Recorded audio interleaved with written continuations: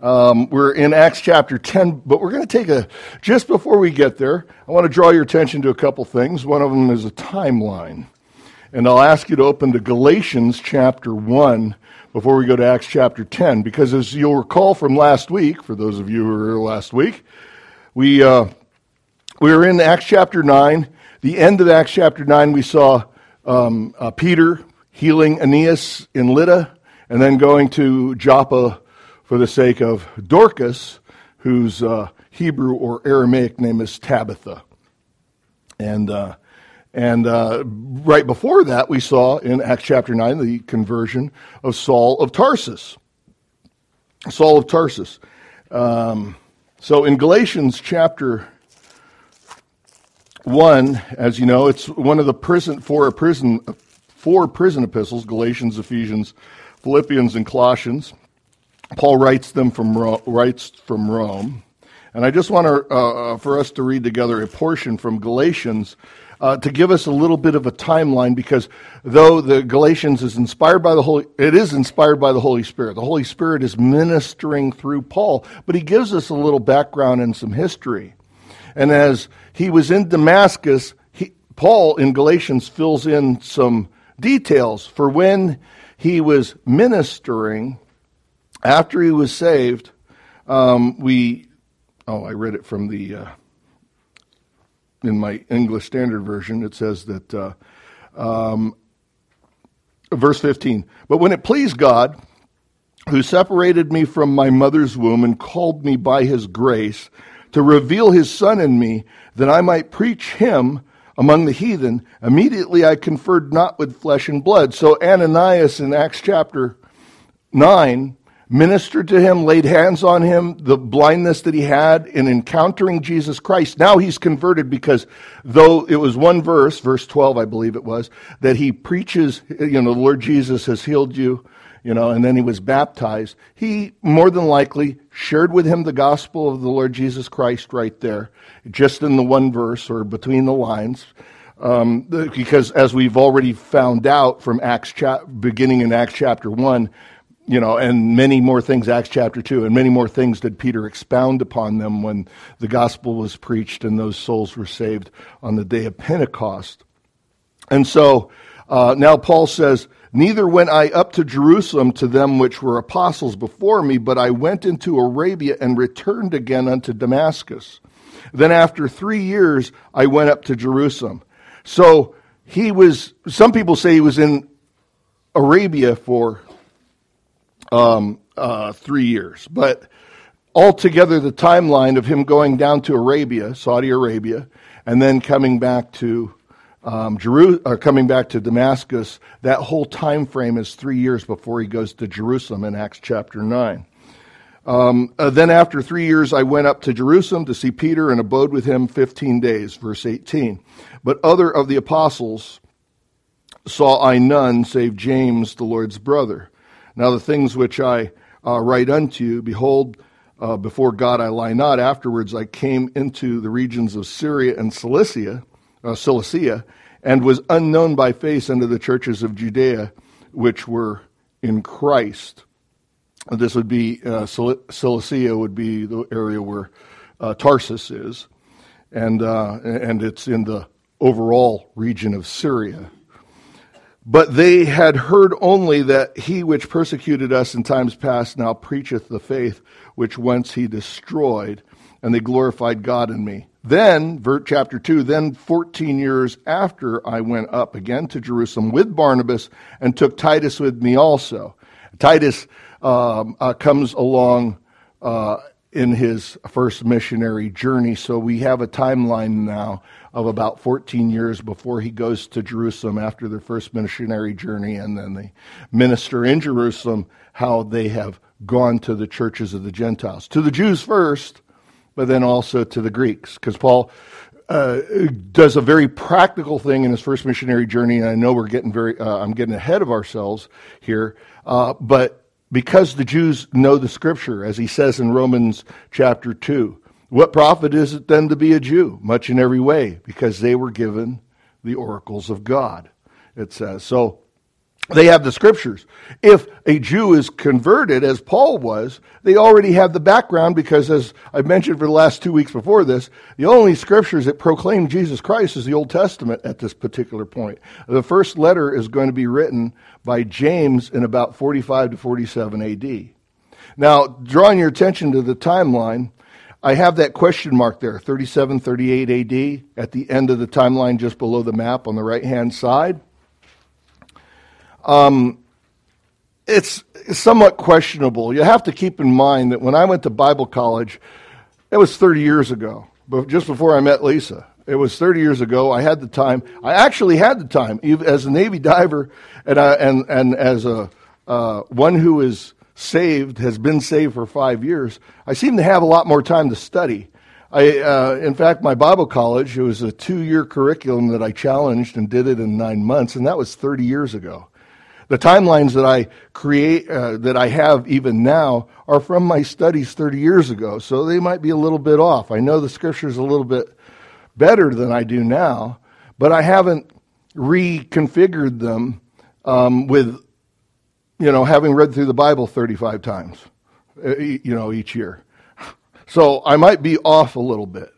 But one thing I am fairly certain of, like 99% sure of, is that Jesus was crucified in 32 AD because it fits with a publication as I've mentioned before, it fits with a publication written by Sir Robert Anderson in 1895 as a Scotland Yard detective and as a Christian scholar whom even Spurgeon admired. He was a contemporary of Charles Spurgeon. He died in, I think, the early 1900s or late 1898 or something like that. But he figured, taking the calculation of Daniel's 70 weeks and the announcement of Artaxerxes, or is it the announcement in Nehemiah to build the wall and the streets of Jerusalem, and calculated, recognizing the lunar calendar of the Jews, he calculated that to the very day of the 69 and a half weeks that Christ was crucified on March 6, 32 AD, which happens to be a Wednesday, 3 days and 3 nights in the heart of the earth, and that fits. We know that Jesus was crucified on Wednesday and not a Friday because the women in Mark chapter 16, verse 1, couldn't have bought spices if it was Friday because the next day was the Sabbath, and then Sunday, before it was dark, was when the women went to the tomb. So the only day, and also fulfilling Jesus' words exactly, 3 days and 3 nights in the heart of the earth, so shall the sun, 3 days and 3 nights as Jonah was in the belly of the big fish, so shall the Son of Man be 3 days and 3 nights in the heart of the earth. A misunderstanding because the Thursday would have been a holy day, a Sabbath, because it's the first day of Feast of Unleavened Bread. The only day they could buy spices is Friday, and then there's the regular weekly Sabbath. A lot of Sabbaths for the Jews. And so that's the only one I'm certain of because it fits with his being exactly 30 years of age when he starts his ministry in 28 AD, because it was the 15th year of Tiberius. Tiberius was the Caesar in 14 AD. As we see here, Tiberius was 14 AD to 37 AD. That was the reign of his being Caesar. And if it was in Luke chapter 3, if it was the 15th year of Tiberius, it would be, you add 14 years, and that's 28 AD. However, I'll put this caveat there. Even Wednesday is not as important as knowing he was crucified and resurrected on the first day of the week. Because had it been so important that we should know that those particular details, the apostles would have written it in the New Testament. But they didn't. Like Christmas, we realize that Jesus was born in September, October, Feast of Tabernacles, because it fulfills the Scriptures. And it's like those little nuances. Luke chapter 3 says Jesus was about 30 years old, and we've covered that. He's exactly 30 years old because that's when ministry starts, according to Leviticus and Numbers, for the priesthood, and he's our great high priest. But he's about 30 years old because he's eternal. He is very God. And so it's no mistake that, the Holy Spirit wasn't going, oh, well, he's about 30 years old. I forgot. I don't know how old he is. It's so long ago. No, he's exactly 30 years old, but he's about, so that it gives us an indication that Jesus is very an eternal God. And so I wanted to bring that to you in the timelines, and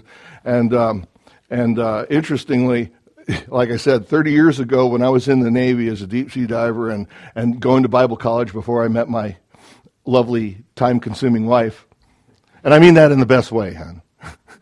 My time was caught up. I was going to go, before I met Lisa, I was going to go to flight school. I had ground school that I was going to be able to, I got the certificate, and I was going to get all my ground school free and then just rent the plane in Subic Bay in Philippines and learn to fly. But other things happened. I met her, and all my time was consumed with courting her, and which is a good thing. And she's not saying anything, so I've embarrassed her and embarrassed me. I'll be having to cut a lot of firewood to live in the doghouse this week. So, in Acts chapter 10. So if I've made a mistake on the timeline there, please forgive me. The dates are fairly historically documented as far as the Romans. And as far as the Romans go, so those are those will be helpful for you. Now, in Acts chapter 10, in verse 1,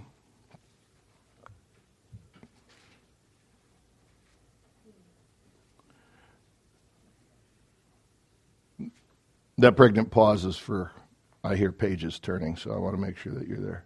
Don't stop turning unless you're there, sister. Oh, okay. You got questions are already arising in the in the peanut gallery.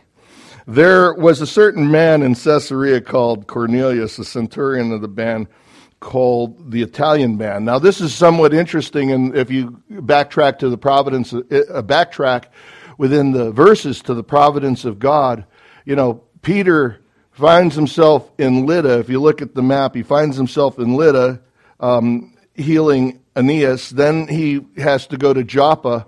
Now he's already on the coast. He's just a little bit closer so that this thing is already set up. He's closer to Caesarea on the coast.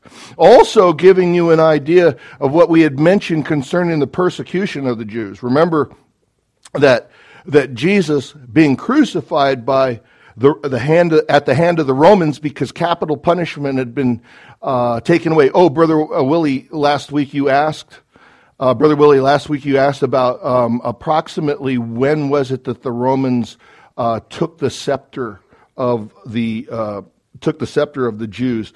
There was a governor before Pontius Pilate called Coponius, and that was he took the seat of the governor in Judea in 6 A.D. In 7, he took away capital punishment. He declared martial law, and he was the authority. And 7 A.D. was when the priests marched around Jerusalem weeping that the scepter had been taken from Judah and Shiloh hadn't come. So I appreciate that question. And so we have a time frame, too, of when they wept at 7 A.D., but there was being born in 2 B.C., we have an 8-year-old that was living in Nazareth at the time of the Lord Jesus Christ. So Shiloh had come. The Messiah had come. And so I don't know why I was there. So he was a devout man. The reason I mention it is that the Roman cohort, with him being a high-ranking Roman officer, being in Caesarea, it really fits in with the timeline that we've already looked at within the book of Acts for our church history scheme, is that the Roman contingent was not in Jerusalem at the time of Stephen's stoning. They were in Caesarea. There was a larger contingent of Romans, probably a small contingent in Jerusalem, but here the rebellious Jews are starting to take back capital punishment, so Stephen is stoned. Saul of Tarsus is sent out in Jerusalem, Judea, Idumea, Perea, all that area surrounding Jerusalem and persecuting the church, and then finally gets letters to go up to Damascus, and that's where his conversion is, because basically the Roman, Marullus is the prefect of Judea, probably under Caesar Caligula, and possibly even Marcellus before that in 36 AD. They probably moved their capital at Caesarea, which would make sense commerce-wise, because they're at a major seaport in that area. Caesarea was a major seaport of that area. Why not have the governor there instead of Jerusalem? So he was a devout man and one that feared God, in verse 2, in all his house, which gave much alms to the people and prayed to God always. He saw in a vision, evidently, about the 9th hour of the day, an angel of God coming into him and saying unto him, Cornelius. And verse 4, it says, and when he looked on him, he was afraid and said, what is it, Lord? And he said unto him, thy prayers and thine alms are come up for a memorial before God. And in verse 5, and now send men to Joppa, and call for one Simon, whose surname is Peter. He lodgeth with one Simon a tanner, whose house is by the seaside. He shall tell thee what thou oughtest to do. And when the angel which spake unto Cornelius was departed, he called 2 of his household servants and a devout soldier of them that wait on him continually. And when he had declared all these things unto them, he sent them to Joppa. So he has 2 servants of the household, and also one of his own soldiers for protection purposes, etc., and sends them off. He is their escort, and sends them off to Joppa, to the south, to get Simon Peter. Once again, we see that this is the typical method of evangelism for salvation. We've already seen the dynamic in Acts chapter 2 with a large group and the proclamation, the open air preaching.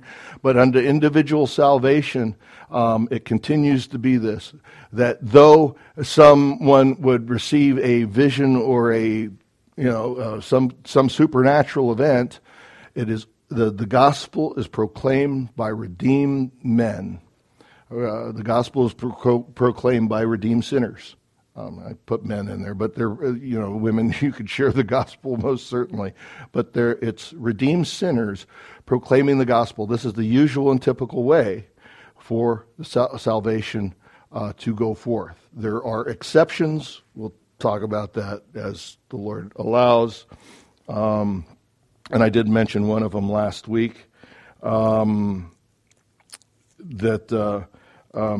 to bring that a little bit more around to an understanding, there was a missionary that had come when I was in Alabama, a missionary who was in deep in the jungles of Papua New Guinea. He ministered, but he also ministered in Indonesia. They learned the Indonesian language. They were learning the different dialects of the different tribes where they were in Papua New Guinea. But when they were in Indonesia, they were finding that Muslims, because Indonesia, outside of the Middle East and Saudi Arabia and so forth in those countries, Indonesia is the largest population of Muslims outside of the Middle East. Huge population of Muslims, and there were Muslims that were coming to him that were saying, we were seeing visions of Jesus, and then they would describe, this long-haired, red-headed Irishman or something like that they would describe these things. And he says, we know that's probably, those are those pictures that they've seen in tradition. 1 Corinthians chapter 10, it says that does not nature itself tell us that it is a shame for man to have long hair. Jesus didn't have long hair. Look at the coins of that time, like the Roman Caesars. They didn't have long hair. The only men that had long hair in that day were effeminates.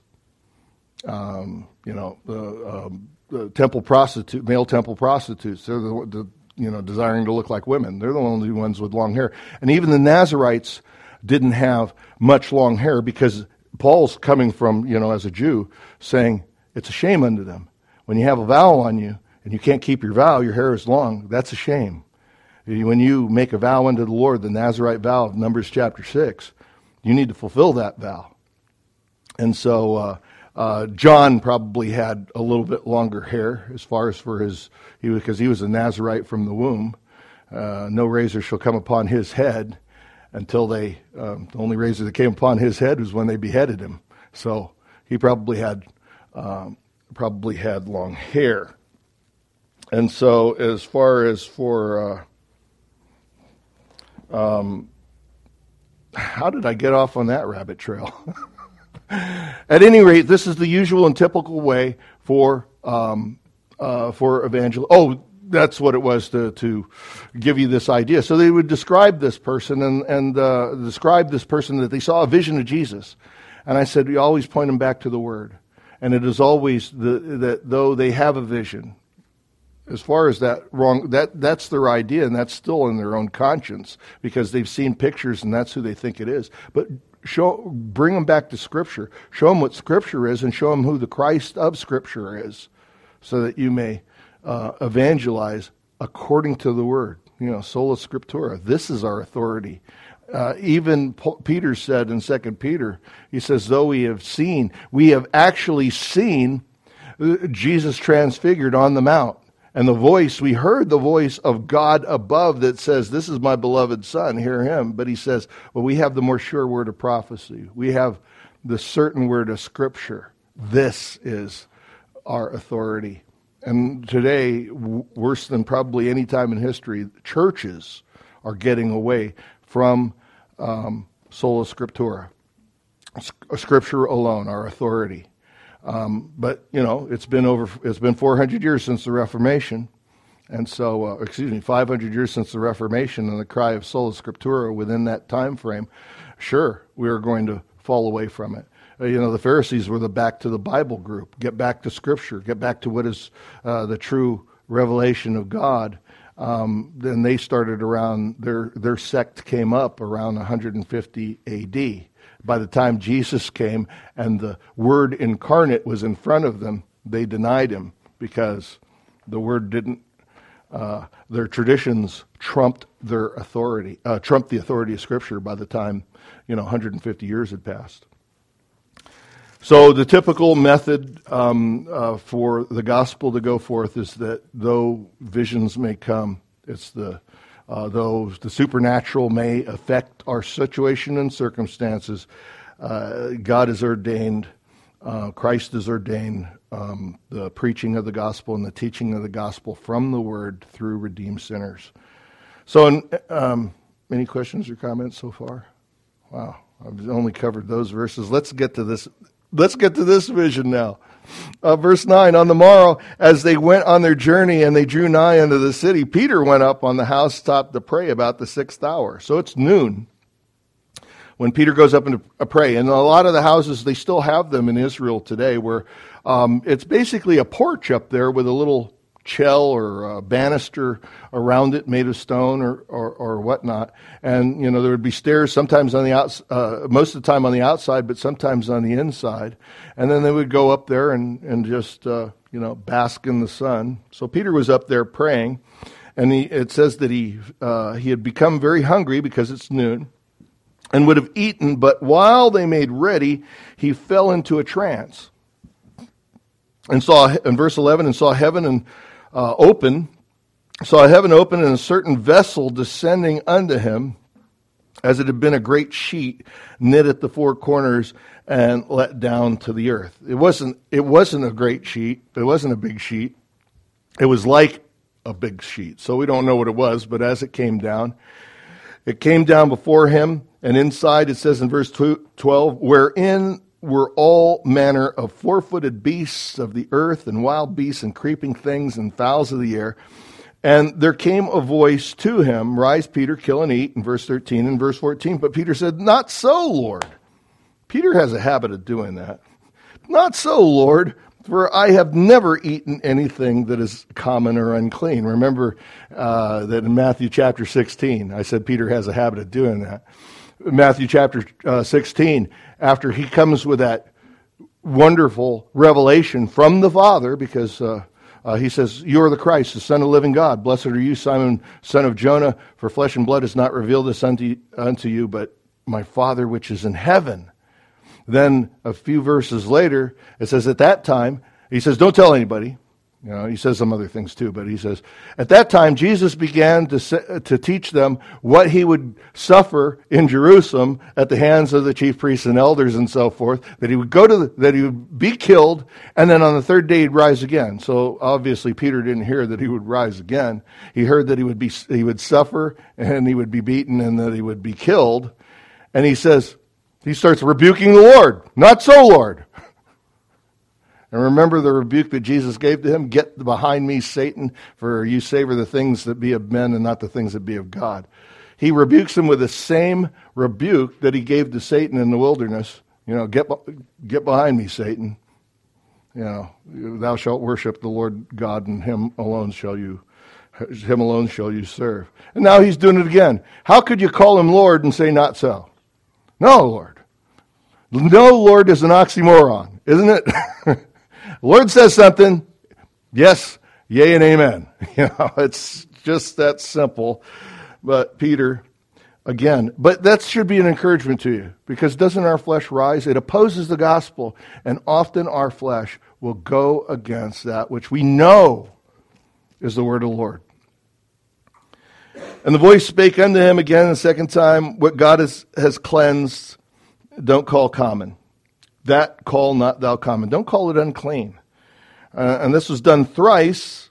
3 times he sees this. The vessel was received up again unto heaven. Now, while Peter doubted in himself what this vision which he had seen should mean, behold, the men which were sent from Cornelius had made an inquiry for Simon's house, and stood before the gate, and called and asked whether Simon, which was surnamed Peter, were lodged there.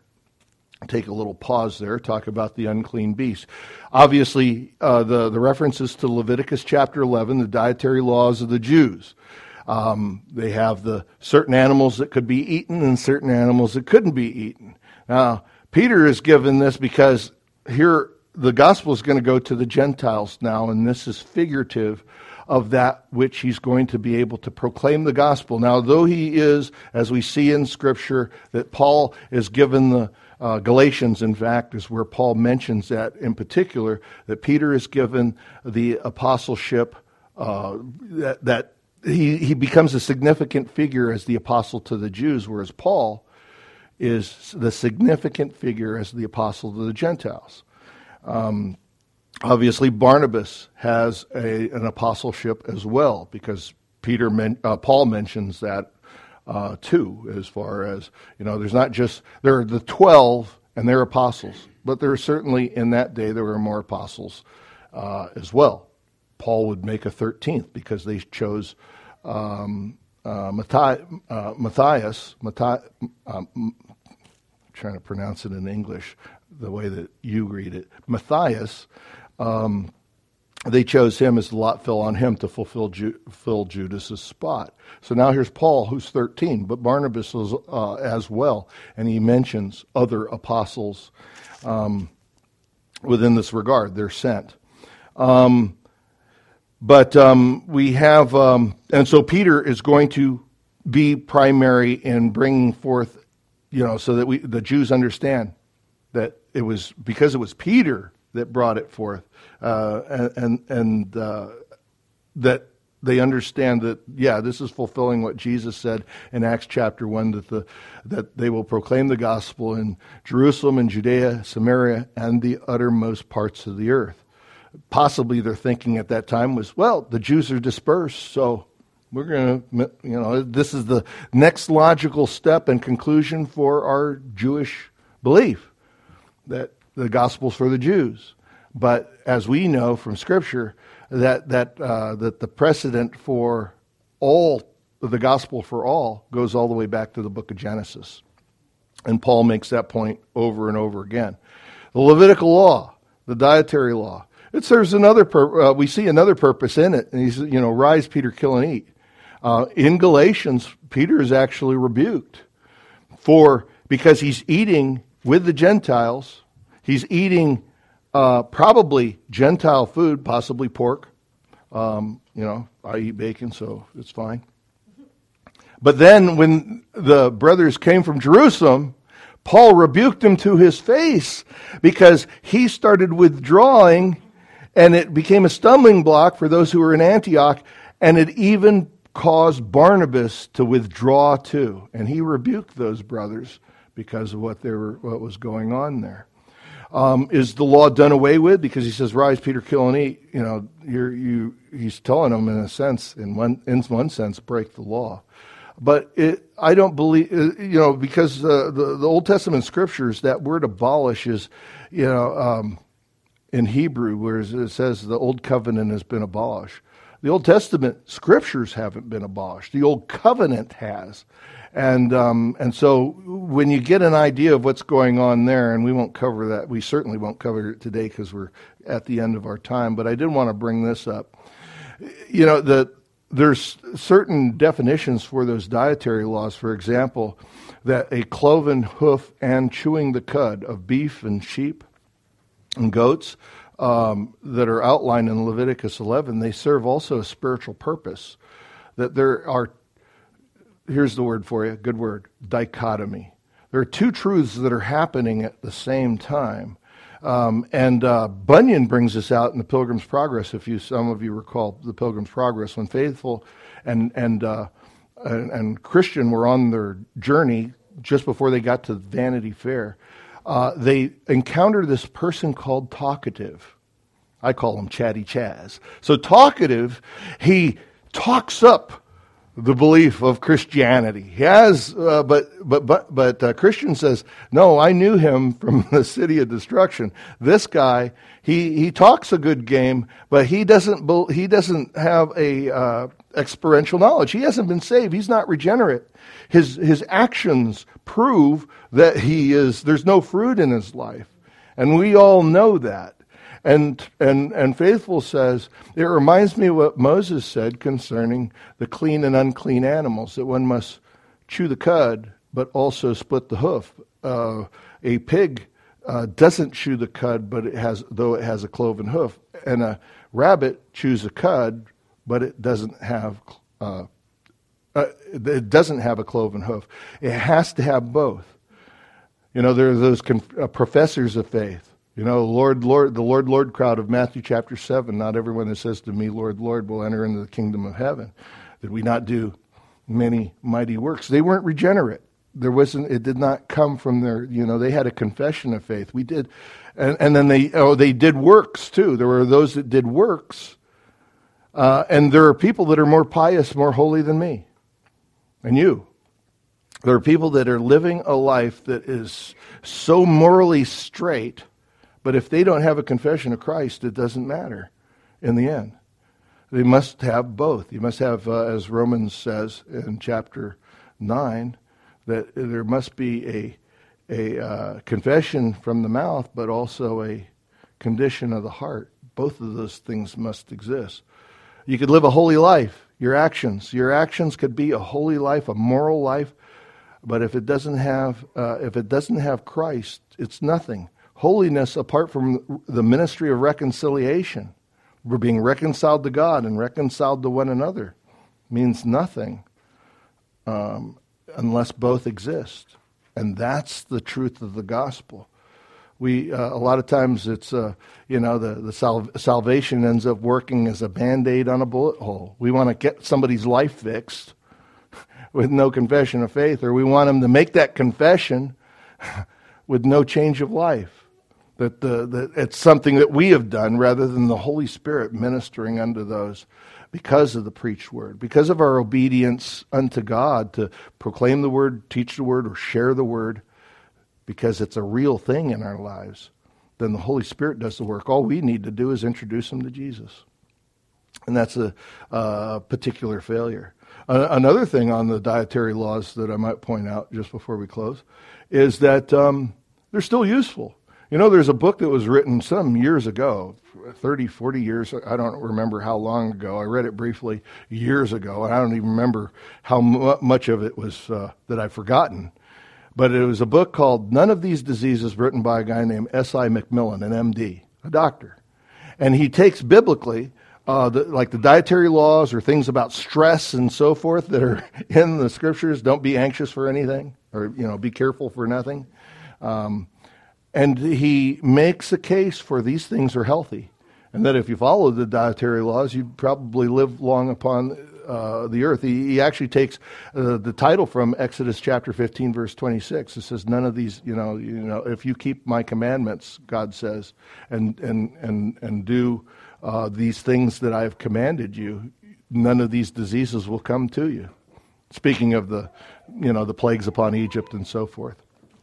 And there are Jews, since the gospel is for all people, kindreds, tongues, tribes, and nations, the Jews aren't excluded. So as they continue to keep the dietary law, that they'll, by God's grace, as we minister the gospel to them, that they may be saved and see the spiritual truth behind it. So there you go. Any questions or comments? Sorry, I took it way too long, but it's a fellowship meal day. So any questions or comments? All right. Well, let me close it in prayer. Our most blessed and gracious Father and God, in Jesus' name and for his sake, we thank you, Lord, that for the scriptures, we pray, Father, that you'll minister unto us the blessings of the book of Acts, and that we would understand church history a little bit more, a little bit better, that we may exalt Christ and glorify you. In Jesus' name and for his sake, we do pray. Amen.